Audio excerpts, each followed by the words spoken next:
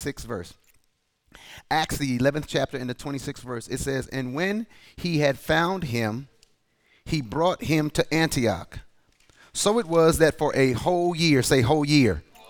So it was that for a whole year they assembled with the church and taught a great many people, and the disciples were first called Christians in Antioch. Today my title is The 2-Minute Drill. The 2-minute drill. We see here how important it is for us to assemble together as a church. We see here how important it is for us to be taught the Word of God. And we see that we must not just stay at the elementary, basic, foundational level of being a Christian, but at some point we must develop into being a disciple. You know, there's a difference between a Christian and a disciple. And so I believe in 2011, a lot of us shored up our relationship and those foundational things that God wanted us to do as far as spending time with Him, reading our words, praying. We put first things first in 2011 and kind of got some things prioritized. But I believe in 2012, God wants to really take us from being just Christians to being disciples. We see here that prior to this time, they weren't even referred to as Christians. They were referred to as disciples. And disciples are people that are disciplined, okay? So it's time for us to continue to be disciplined, and it's time for us to really practice what we preach and be strong and do what God has called us to do. Amen? Amen. So my objective today is to build your faith. My objective is always to build your faith so that you properly execute during crunch time and experience victory. I want to build your faith today so that you properly execute during crunch time and experience victory in every area of your life. I think we all will agree that we want to start this year off right. Am I right in saying that?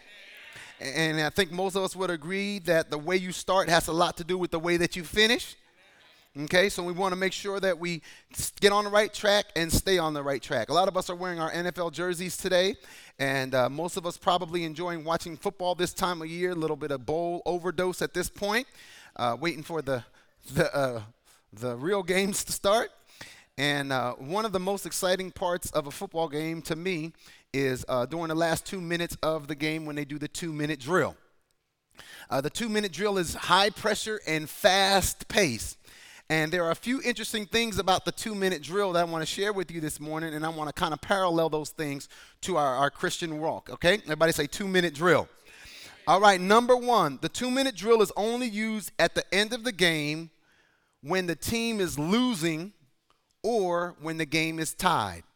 The 2-minute drill is only used at the end of the game by the team that's losing or when the game is tied. A winning team never uses the 2-minute drill.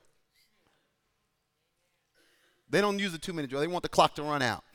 So if you're behind, but the game is within reach, or the game is tied, you want to implement the 2-minute drill. Okay? Number two, one of the key components of the 2-minute drill is to always be aware of the clock. Everybody say the clock. You always want to be aware of the clock. And clock management is critical during the 2-minute drill.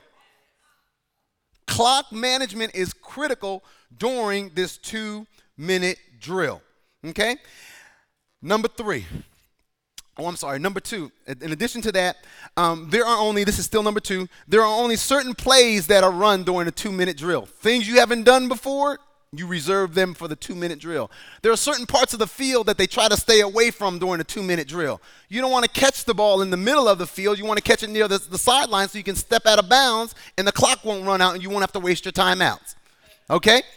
All right. So number two was one of the key components of the 2-minute drill is always to be aware of the clock and to manage the clock properly. Number three, a team that has been outplayed and that may be losing the whole entire game may be able to score and win if they execute properly. You guys are going to have to get the CD because I got a limited amount of time and I can't just labor with this like I want to.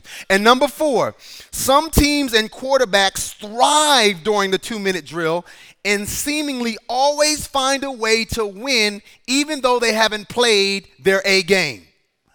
You just know if he gets that ball with 2 minutes left, he's going to make something happen.